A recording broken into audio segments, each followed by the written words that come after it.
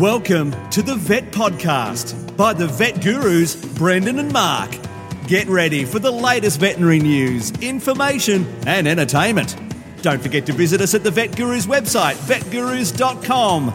Now, sit back, relax. It's over to the Vet Gurus, Brendan and Mark. Vet Guru Brendan here with Vet Guru Mark, vetgurus.com.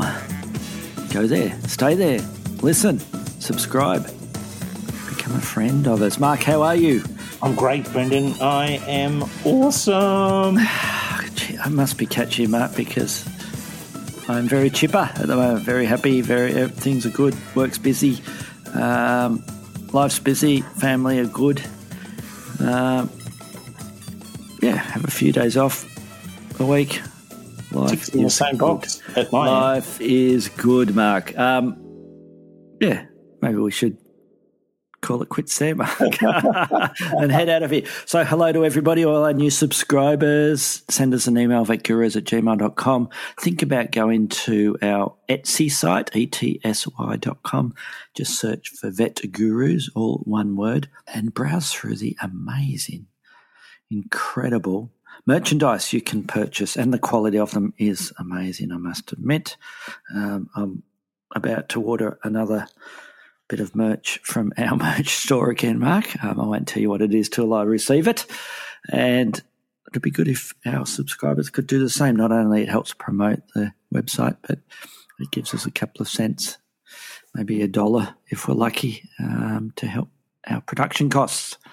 So do it now, or maybe after you listen to this little production we have today. We don't have a review this week. We don't have. I was going to tell you. Yes, tell you about what I've been speaking of. You buying something from our Etsy store. I have been looking up. I need to brush up on crocodile sedation, and so I was looking in a textbook recently, a textbook that you were the editor, and the chapter on reptile anesthesia and analgesia, I was a co-author. So it is very in-house, and So you had to go and look up your own chapter to find out. I did have to review what I wrote. Lucky I had a co-author. Was it useful? It was wonderful. I encourage everyone to go and have a look at that. Or did the author just sort of talk for ages and not really tell you much at all? Is there substance? The editors did a great job of keeping us on track, I think. Yeah, I think it was cut down enormously, that chapter, just off the top of my head, yes. So fantastic textbook, that one. You'll have to, if you can browse and look up the name of it again, the exact name. And I think it's reptile medicine in clinical practice. That's exactly it. Yeah. Very good textbook, if I say so myself. And some interesting chapters in there, especially the anaesthesia one. Now, tell me about this. You have to anaesthetise a crocodile, do you? Yes, it's it looks like I'll get the chance to work with a team who are putting a tracker, a solar powered tracker. The technology for these trackers has improved dramatically, and those people wandering around the bush with giant clothesline like wire aerials looking for animals to beat back at them. Now they the little kit, it only weighs about, I think it was 170 grams. It gets bolted onto their scoots, but when you do that process, when you glue and bolt them on, the crocodile has to be sedated. They expect them to last 7 years, Brendan. The battery gets recharged from the sun, and there'll be a whole lot of data, and you can just log in online. The satellite picks it up and does a little graph of what the crocodile is doing and all its vital statistics. Pretty amazing. We'll chat further once you get to the actual process. Guts of the matter. Yes. Very keen to discuss it. Yes, I'm excited. Mark. I'm looking forward to that, and I'm even looking forward to even more that you still have all your limbs after you've done that. Well, like I said, I can only thank the wonderful editors of Reptile Medicine in Clinical Practice for my expertise. Excellent. Okay, well, I think with that, we're going to jump into things, keep things moving here, Mark. I think you have the first news story. My news story is about emus. They're wonderful birds, Brendan.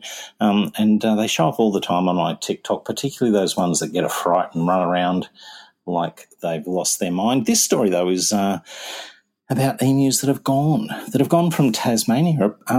Apparently, emus were one of the herbivores that were critical in maintaining the habitat in Tasmania. But upon the arrival of Europeans, particularly Europeans with hunting dogs, they were quickly hunted off the island, and they are currently extinct. There were subspecies of emus on other islands, on King Island and what was the and those subspecies were very small. They were the Kangaroo Island emus were only 24 to 27 kilos, where mainland ones often top the scales over 40 kilos. But fortunately, the Tasmanian emus are much the same as the mainland ones, and so there's a proposal at the moment to rewild them in Tasmania. We're back. Well, we've had a couple of technical glitches here, and our audio has changed because we're recording this second part, or maybe second quarter, second 2/3, Mark, on another day. And you can probably hear the rain in the background because Mark is, he's recording in the shower, I think. So anyway, Mark, you're talking about rewilding emus. Let's get stuck into it quickly before we lose our internet today.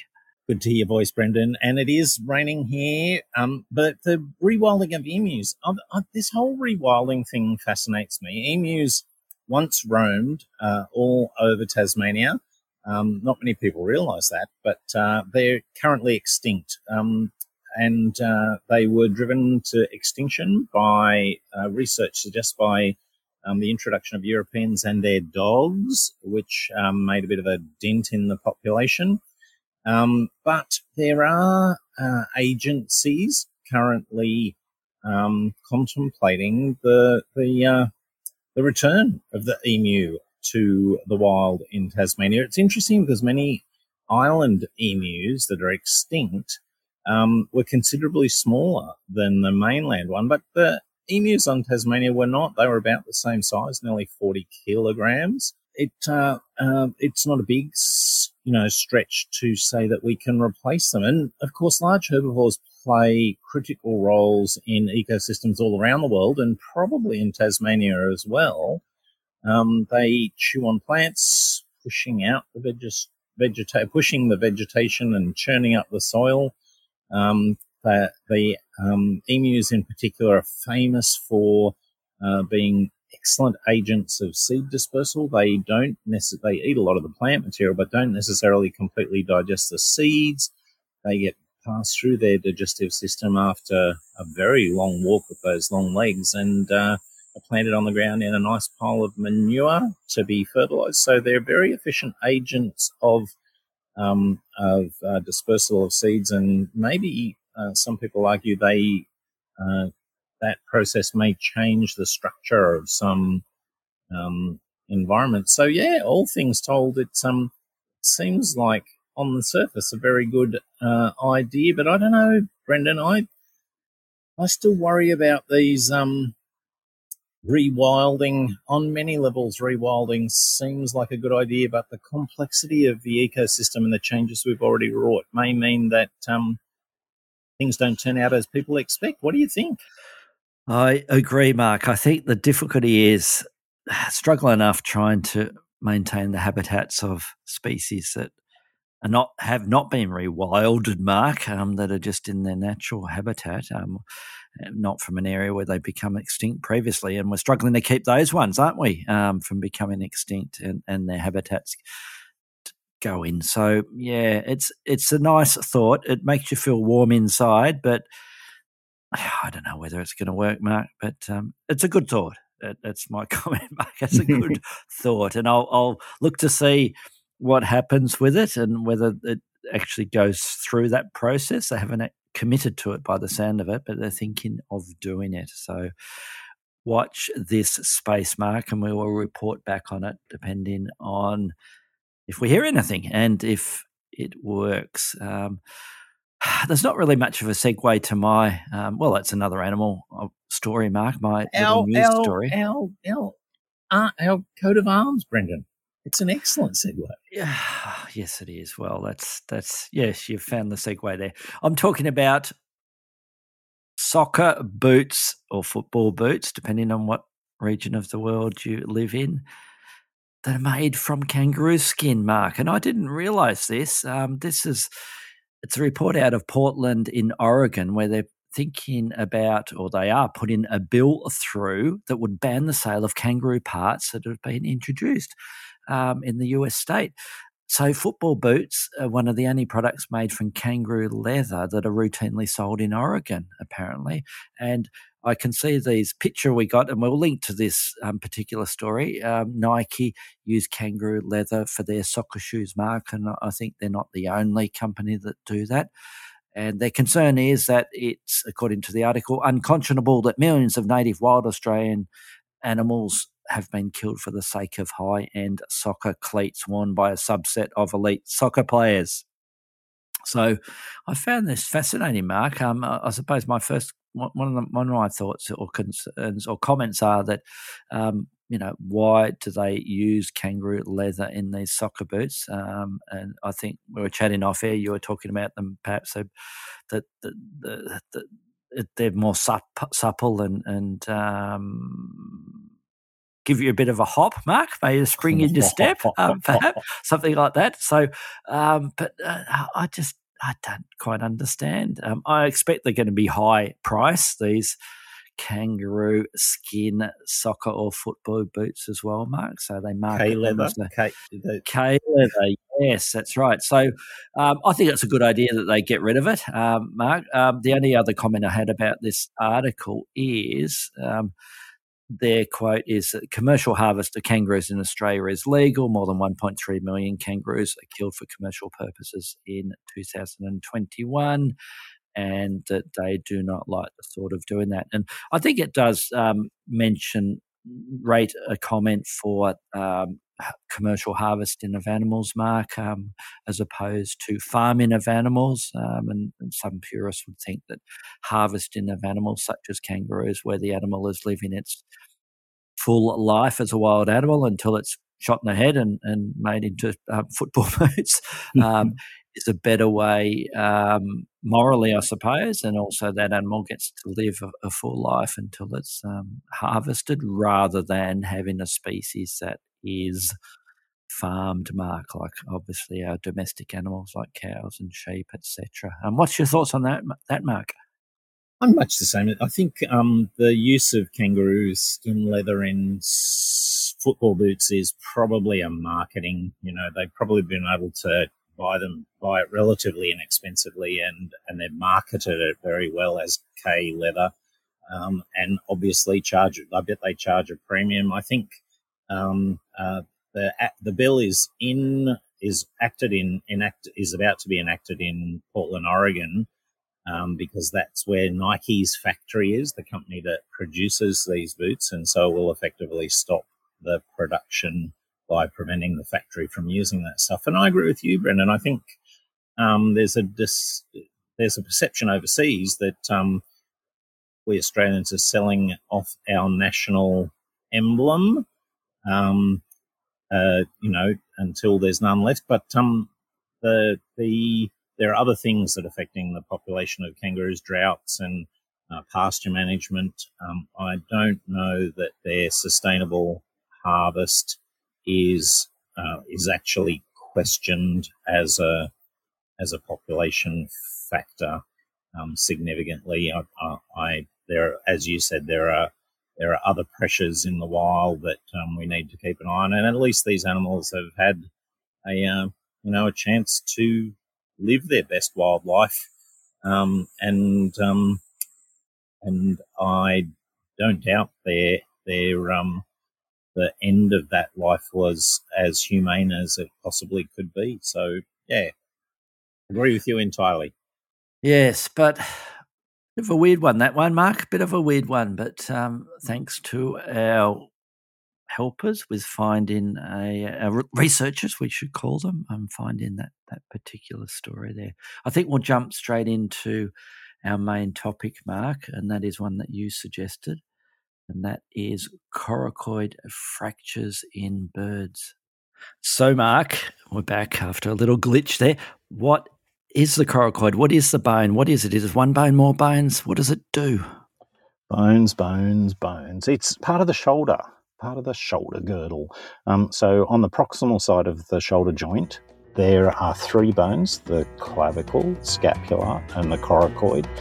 And the coracoid runs down what's, I suppose, mediocaudal from the joint within the chest space and attaches to the sternum, stabilising, acting as a point of fulcrum for the pectoral muscles to cause the birds to fly.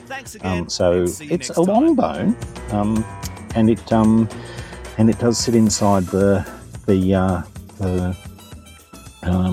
sternum, the bony sternum, and so it's in a very delicate position, and it's an important bone, Brendan.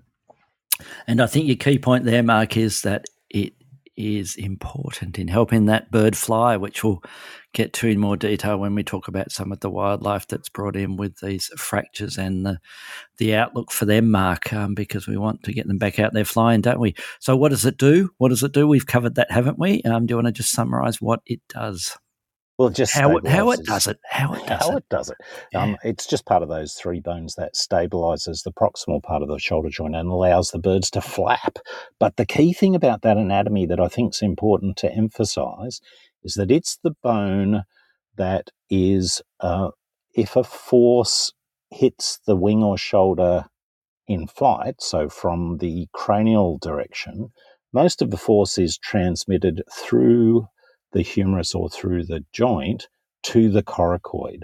And while the other bones might fracture, the scapula less commonly, sometimes the clavicle, the wishbone, the coracoid is the one that accepts most of those forces that are directed caudally as the bird travels forward, if that makes sense. Which answers partially the next question, Mark. It's how does it get broken? How does it get broken? And I suppose the important bit with that is it's a pretty common bone to potentially be broken, isn't it? Because of what your little preamble there spoke about.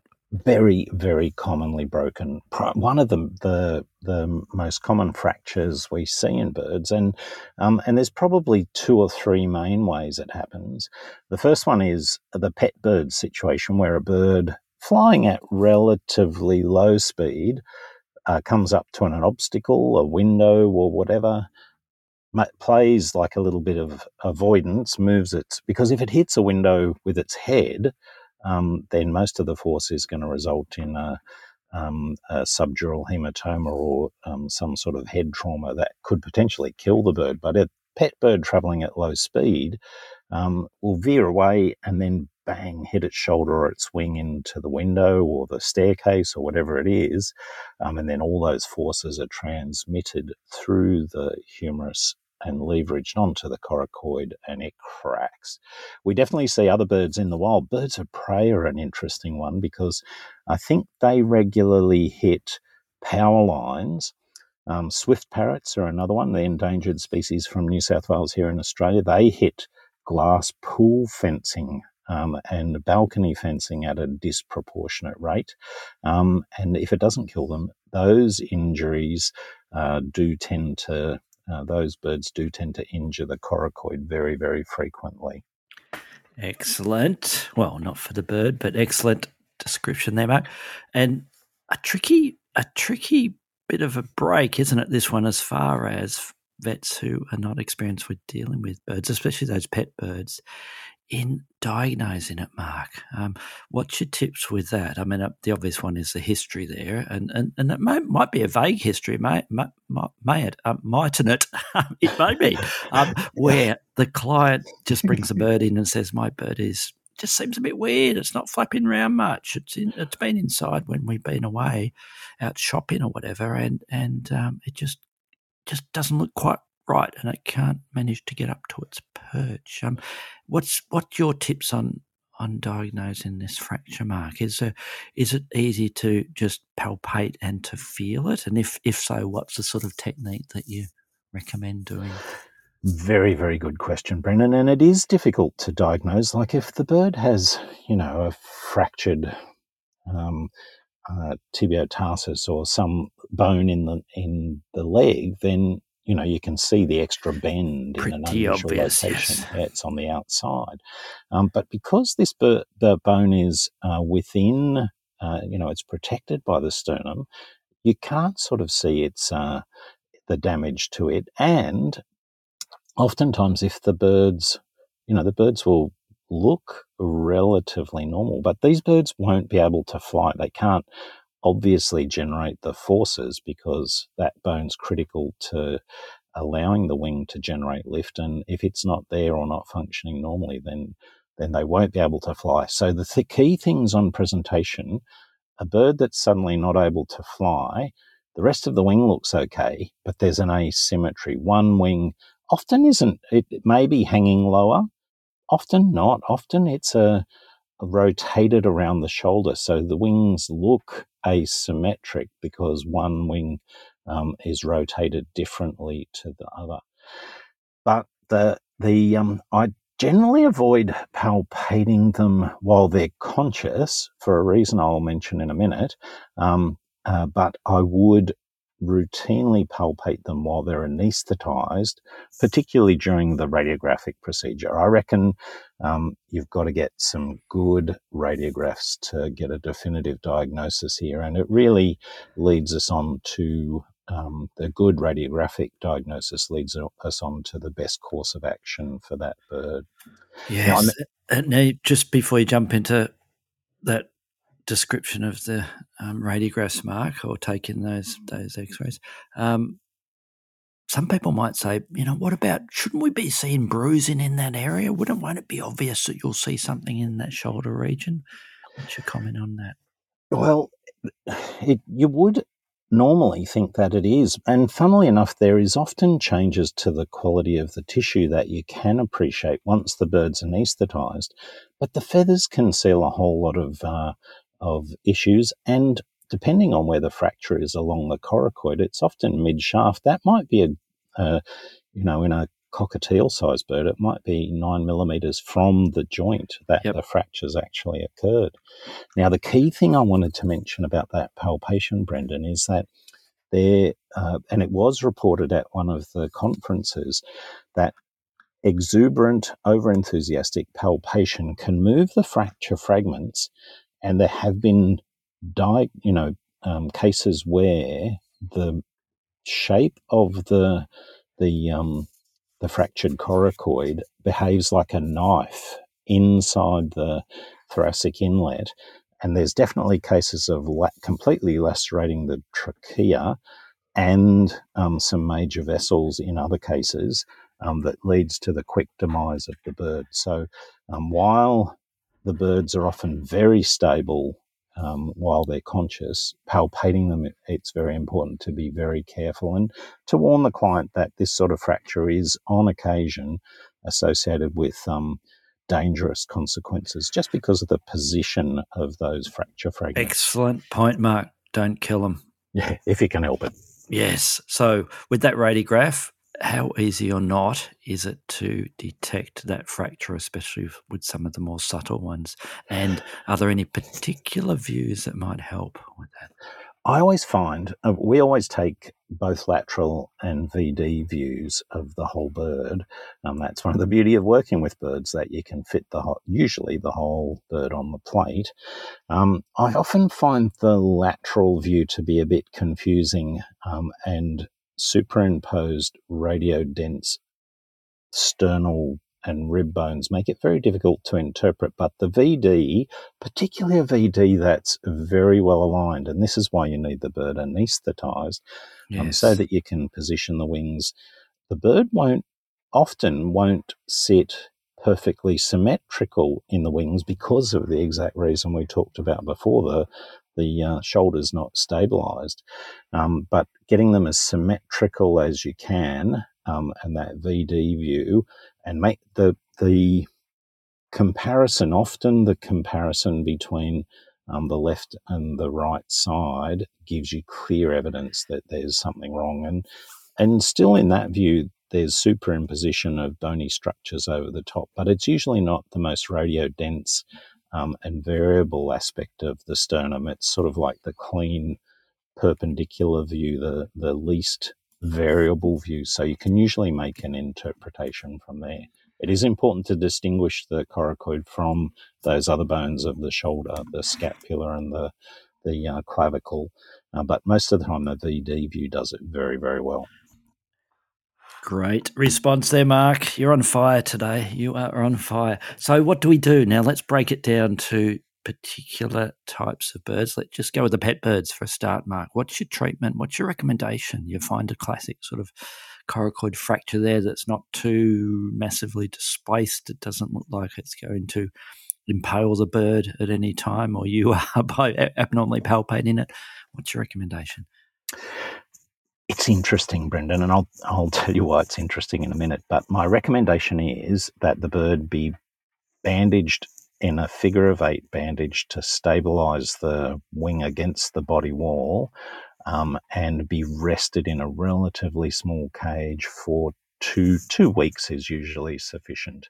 The bone is very metabolically active. It heals relatively quickly, and the bird's metabolism is evolved to heal the bones, particularly the bones associated with flight, relatively quickly. So we're not talking about something that's going to take 6 or 8 weeks. 11 to 14 days will usually be sufficient. And most of the birds, interestingly enough, most pet birds that have this injury and have good quality pain relief, restricted activity in a smaller than usual cage, and figure of 8 bandage limiting movement, they heal up completely and often return to completely normal flight, pleasingly. Excellent. And I presume we put them on a little bit of medicine to help them with any discomfort there. You're exactly right. I mentioned it before. We during the initial phase, we'll often use opiates to provide acute pain relief. Once everything's stable and the figure of 8 bandage is in place, then we drop back to our non-steroidal anti-inflammatories, usually meloxicam, and keep the birds on that for the duration of the time that they're confined. So it sounds like that outlook's pretty good for these pet birds, Mark, assuming that we don't have any, severe internal damage, etc., with them. What about the wild birds, Mark? Let's break that down into a couple of different types there. Let's jump straight to the raptors. Tell me about them and what are recommendations for them if we diagnose a coracoid fracture in a raptor. Well, it's a difficult one, Brendan, but I think the majority of times, because most raptors are going to need very strong and well-controlled flight to be effective hunters in the wild, it's a hard call to make, to ask, where a pet bird could have maybe a 5 or 10% deficit in their flight ability and that not affect their quality of life for the rest of their life. In fact, probably we wouldn't even detect it. That difference in maneuverability and strength and ability to position themselves for attack or defense is probably going to be critical and possibly even life compromising in a wild bird. So I think the key thing here is that the process needs to begin with an assessment of the likelihood that the bird's going to get a complete recovery. The more highly strung raptors, some of those falcons and accipiters. I think humane euthanasia at the earliest stage might be the wisest thing. With well-trained staff and facility and a likelihood that we're going to go be able to recover the bird, then certainly treatment is something that should be contemplated. Because the birds need that perfect flight, these are the birds that we would consider some form of surgical stabilization. And the surgery is not for the lighthearted. Obviously, we're approaching the shoulder joint. We're probably going to place some intramedullary pins. We're positioning those pins with, essentially within the thoracic inlet. But if it's done well, that can often lead to a bird that, particularly a raptor, that returns to normal flight and is a release candidate. Yes, and there is some good paper descriptions, articles, references relating to that particular surgery in raptors, Mark. Isn't it fascinating, Brendan? Those papers, I was reviewing them recently, and they're bloody all from Healesville. For some reason, Healesville Sanctuary has gotten the coracoid bug, and back in 2001, someone published about it. It's my mate Pete Yes. Holtz, Yes. who happens to listen to the podcast, I think. So shout out to you, Pete. There you go. Well there done. are people that read your paper, Pete. Yes. Excellent. So that's our raptors, Mark. So what about some of the other wild birds then? You mentioned the swift parrots, what's your thoughts on sort of the cage rest scenario with those ones, or not? Do we need to get them back to full flight, especially for some of those species that they fly a fair distance, don't they, some of these birds? Well, the interesting one for me has been always kookaburras. I know they were a feature of the series that were published by the Healesville group. Kookaburras have the added complication of a time-dependent return to their society. So if you have a kookaburra in captivity for 4 to 6 weeks, they'll be excluded from their family group, and they'll not, they'll be beat up and kicked out when they go back. So we tend to not do surgery on the kookaburras. It takes a little bit longer to get them back to normal, and we do depend on the cage rest so that they're only out of the social context for 2 weeks, 3 weeks sort of max. We'll often try and set them up with a carer so that they can be in their home territory. If we have a carer that's in that bird's home territory, then their family group will come down and talk to them while they're in an outdoor cage, and they can maintain that social connection while they heal. But if they're unable to do that, they'll be rejected when they get out a couple of months later, and it's heartbreaking for everyone. Yeah, those kookaburras, Mark, we've spoken about it privately. They can be pretty nasty to each other, can't they? They can be pretty aggressive birds. I love them, but I think I sent you a video of a You did. bit of a the fight. footage you had. Yes. So yes. Okay, excellent. So I think we got only one more thing to talk about with coracoid fractures, Mark, or our quick summary of it, and that is prevention. Can we prevent this happening? Well, when we talk about prevention, I suppose there's, once again, that wild pet division. In the pet bird situation, I tend to talk to new bird owners about training. Most birds do these sorts of injuries when they do something that they're unfamiliar with. And if they're not trained, to fly on command, to jump onto your finger on command, then they're much more likely to do something mad and crazy and end up with an injury. So in captive birds, training is the critical thing. With our wild birds, I think if anyone has a pool fence or a balcony that has glass on it, or if they have wires that run from a telegraph pole, making them abundantly clear to the birds, whether that's, some orange tags that go on wires, or the aircraft aware balloons, those sorts of things that make the birds aware that there's something there. And you can now buy commercially a bunch of stickers that you can stick on those glass. And I know it sort of defeats the purpose. People like the glass balcony or the glass pool fence because it gives the impression that nothing's there, but letting the bird know that something is there with a decal of some sort. Well, Mark, fantastic summary of coracoid fractures in birds. What more could we want? Excellent. And I think with that, we're going to get out of here and we'll talk to you all next week.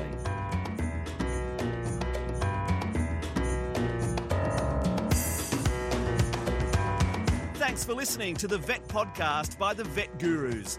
Don't forget to visit us at the website vetgurus.com, where you can subscribe, view show notes, listen to previous episodes and more.